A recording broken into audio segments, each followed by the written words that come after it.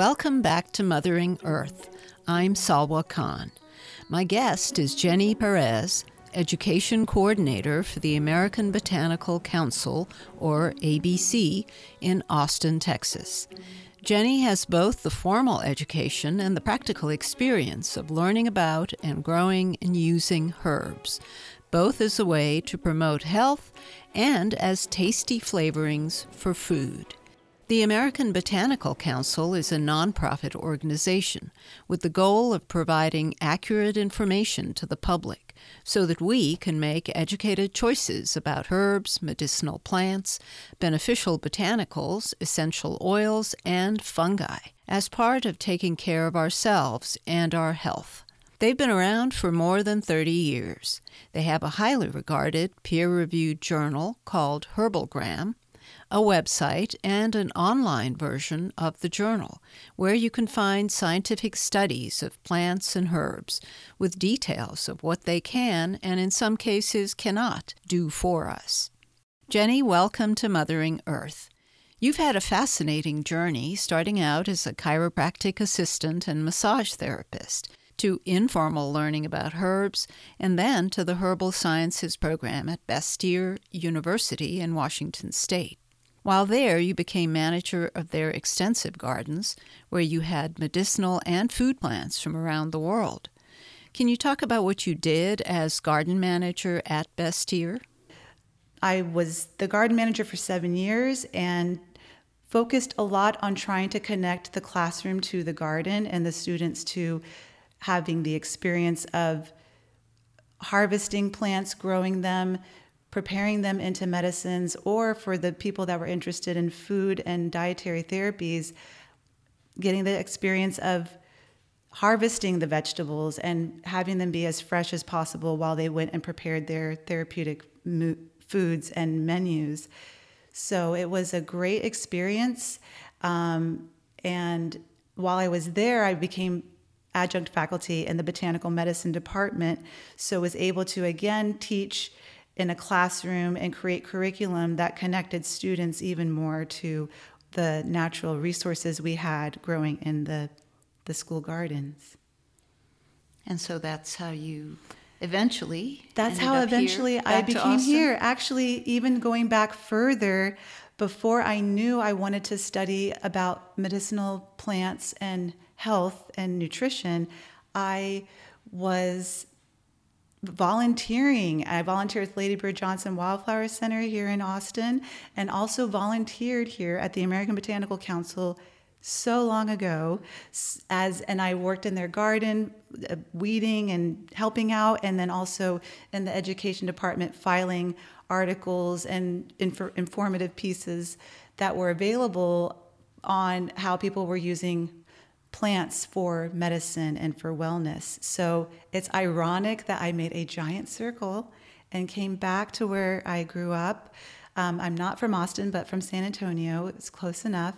And I just feel pretty lucky. And it's a little bit ironic that this has come to be. And so I've been the education coordinator here for 5 years. And some of the roles I provide predominantly as I run their internship program.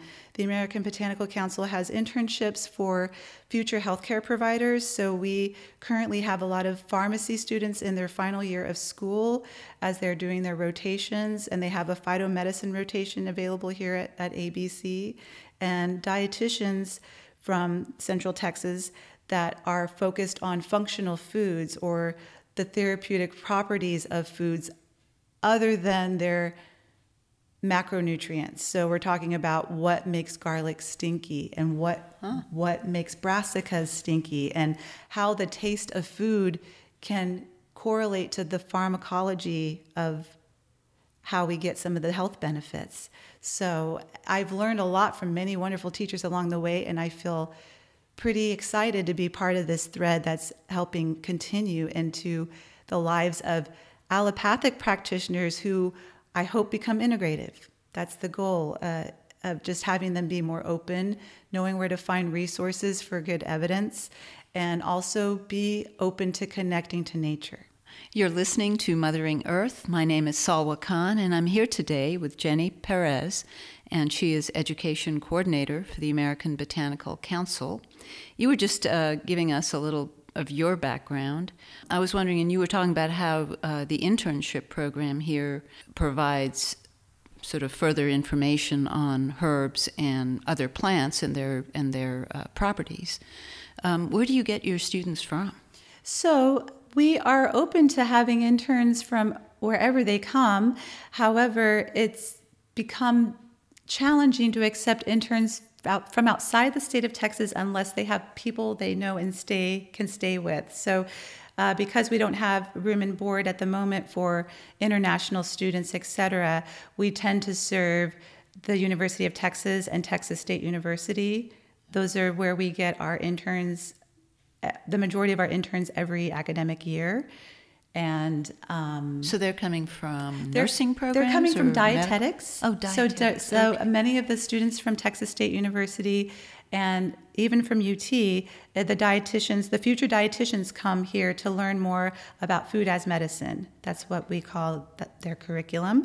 And the pharmacists are coming, and what I've called their curriculum is garden apothecary. So learning more about how plants are full of phytochemicals that can be isolated and turned into drugs and active constituents, but to understand that the medicine's in the matrix and that nature has packaged many of these plants in ways where we can use them in their whole form with fewer adverse effects and longer periods of safe use for therapeutic benefits long term.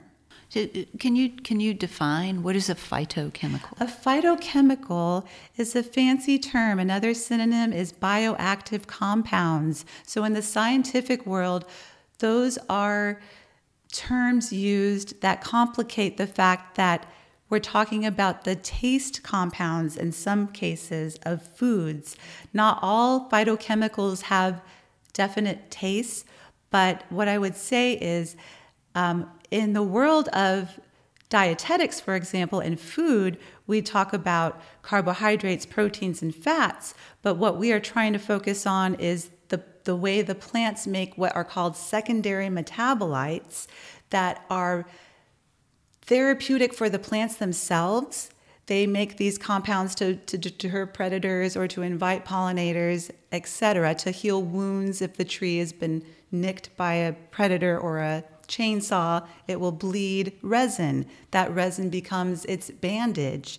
And we learn through time how some of these plant compounds can be applied to our own health in similar ways. So these are properties of the plant that become beneficial for us. Absolutely, yes. In some cases, to even treat serious diseases. Yes, in some cases, yes. If you think about traditional medicine systems from around the world, plants are the mainstay, whether we're eating them in large quantities or using some that might have more stronger, potentially toxic compounds in lower, smaller doses less frequently to kind of treat something more acute. So I understand at times when you're training pharmacists that some of them may be somewhat skeptical about the use of plants. How do you deal with that?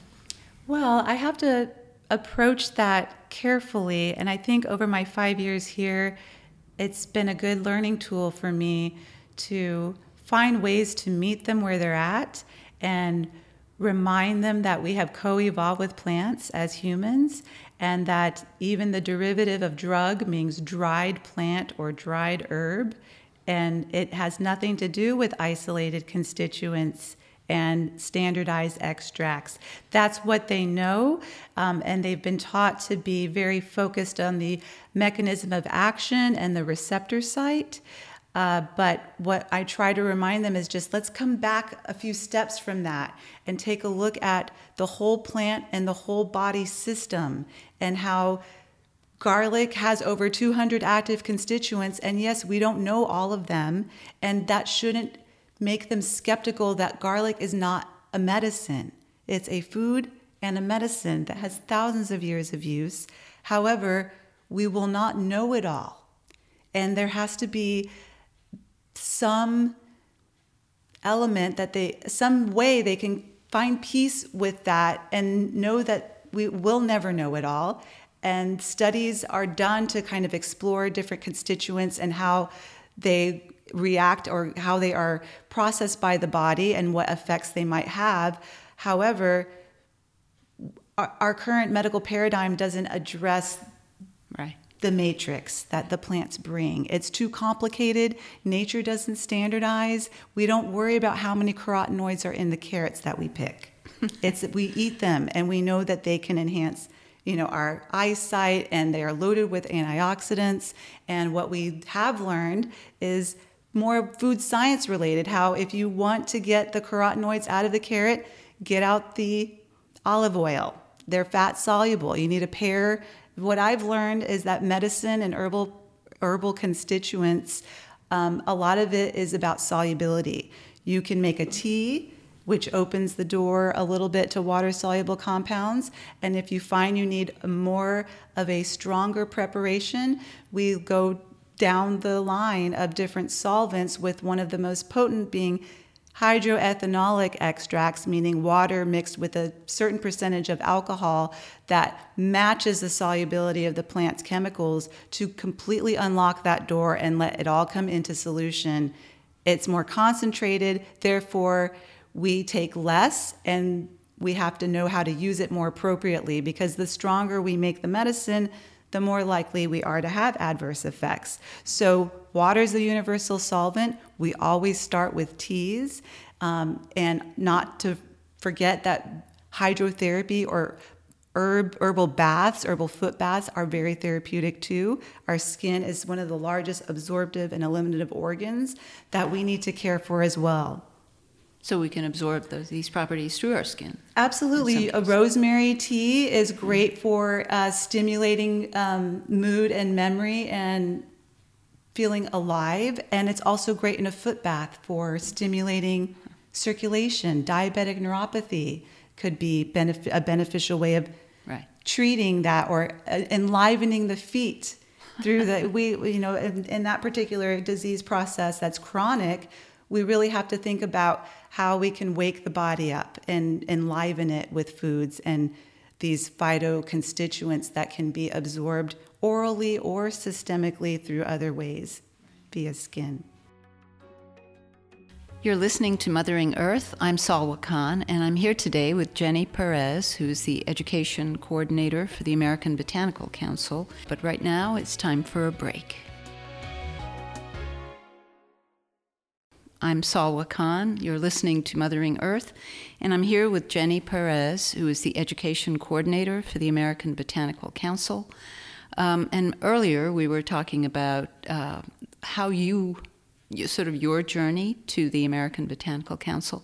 Tell us a little about what the American Botanical Council does. Certainly, it's my pleasure. The American Botanical Council was established in 1988, so we are entering into our 30th year as an educational nonprofit, and we are known for our quarterly peer-reviewed, it's a quarterly journal called the Herbalgram. It's peer-reviewed. We have members in over 70 countries, and it's predominantly due to the Herbalgram Journal and our website, which is a rich archive and ongoing place where we contribute summaries of recently published literature on herbal therapies, herbal medicine, disease processes, and how foods and herbs can help us. We do these summaries in an unbiased way, so we can let people know what is hype and what is real. And that's one of the very important things where I feel the American Botanical Council does an excellent job of integrating traditional medicine with current scientific modern evidence, where we're trying to become a bridge for the two to be a resource for healthcare professionals, people creating herbal products, as well as consumers that are taking these more and more every year, about how to do this safely, what to look for in quality products, or how to find the plants, grow the plants, and be in charge or in control of your own quality and the creating these preparations safely at home.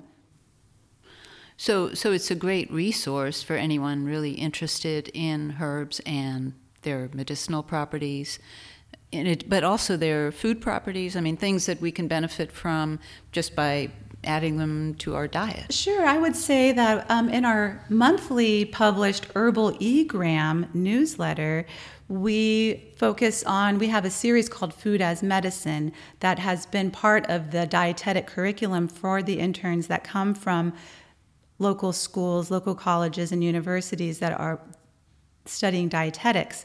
And under my guidance, we work together to focus on a plant that is commonly consumed in our diet, and we talk about where is it from, what part of the world, what plant family is it in, what does it look like, how is it used traditionally, when did it start becoming a food, and now that it's part of our diet, what benefits do we get, and is there any modern evidence that supports that? So we have explored quite a number of different plants, and on our website you could look up Food as Medicine or go to the Herbal E-Gram link and be able to see the history of the Food as Medicine research papers, and they're also paired with a recipe that we have. That they're not we cite where we get them from and often adapt them, but it's again about information and encouragement about how to incorporate this in your diet in a delicious way. Because without compliance, nobody's going to use it. If it doesn't taste good, using it on a regular basis gets a little tougher.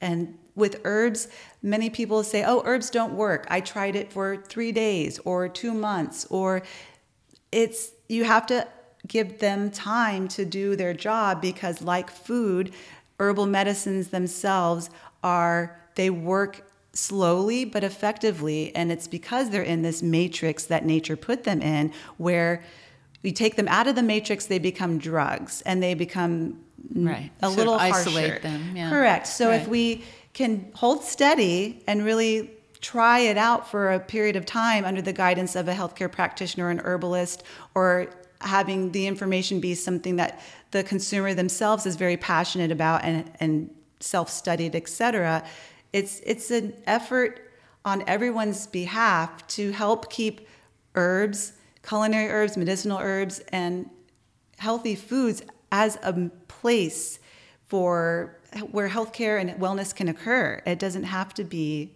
in a hospital. It doesn't have to be, wellness begins here and now with how we eat every day. Right, exactly.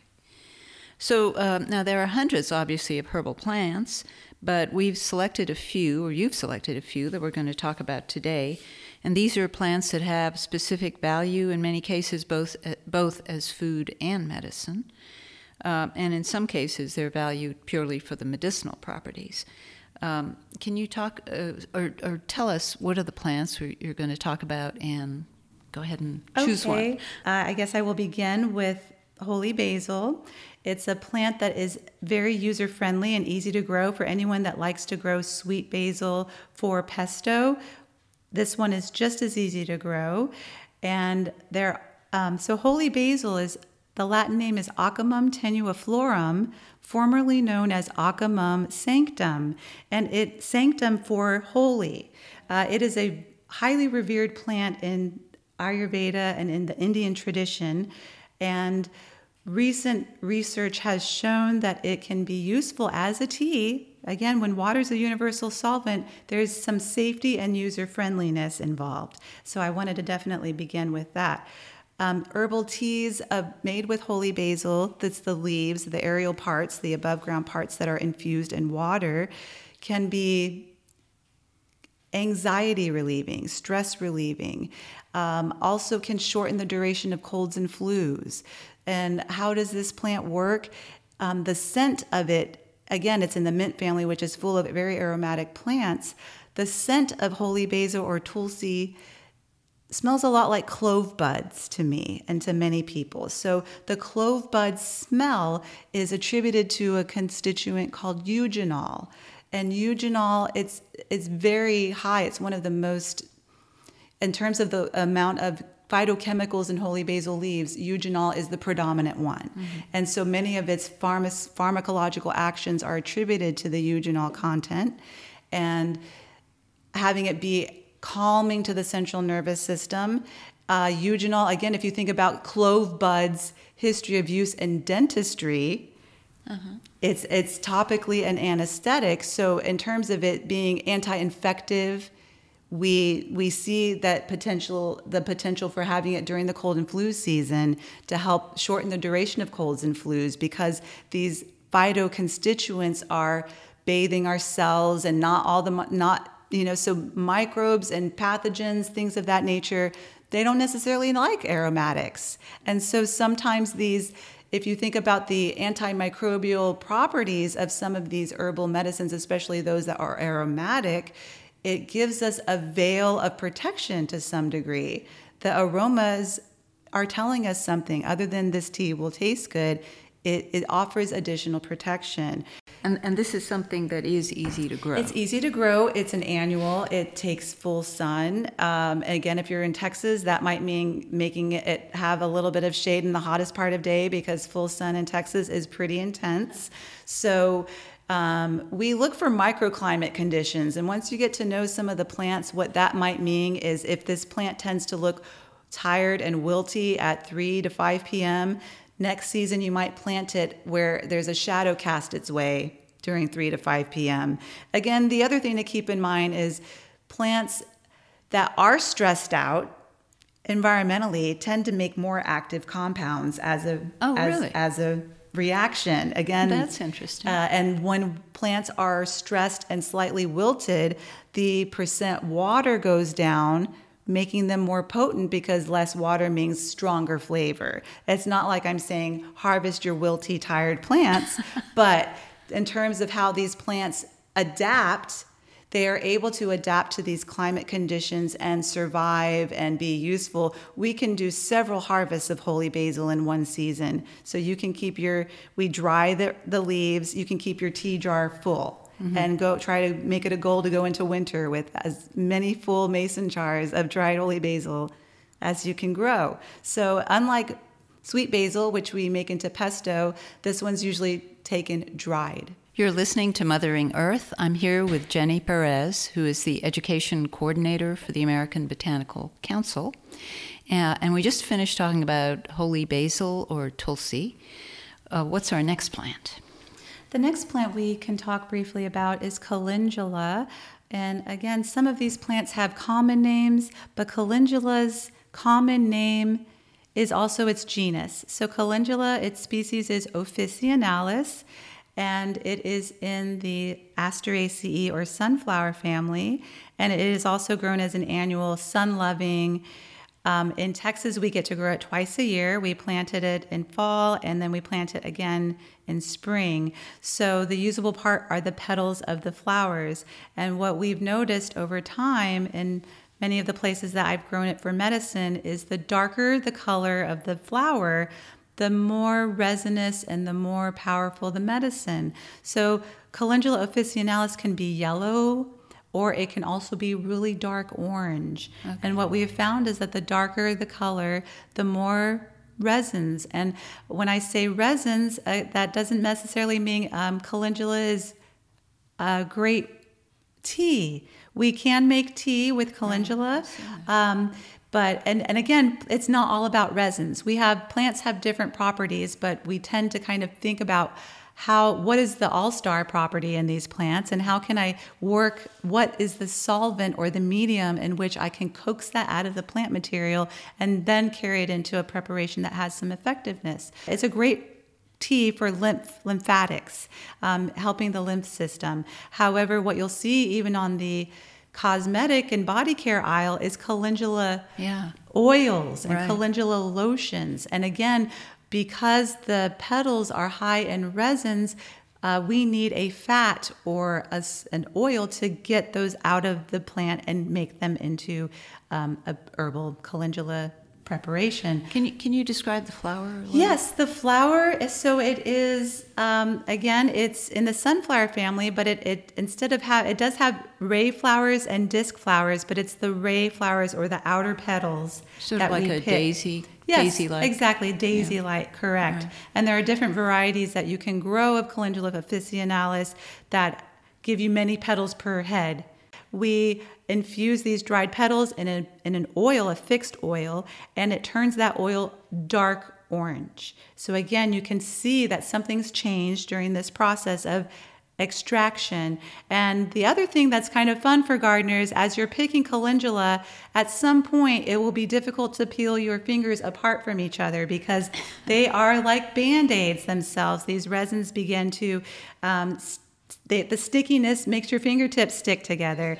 And in terms of extrapolating that Band-Aid scenario or analogy is that we use it as a vulnerary or a wound healing herb. Oh no, we're out of time for this program, but next time, more herbs, more with Jenny Perez, more useful knowledge from your source for sustainable living news, Mothering Earth. Until then, this is Salwa Khan signing off for Mothering Earth.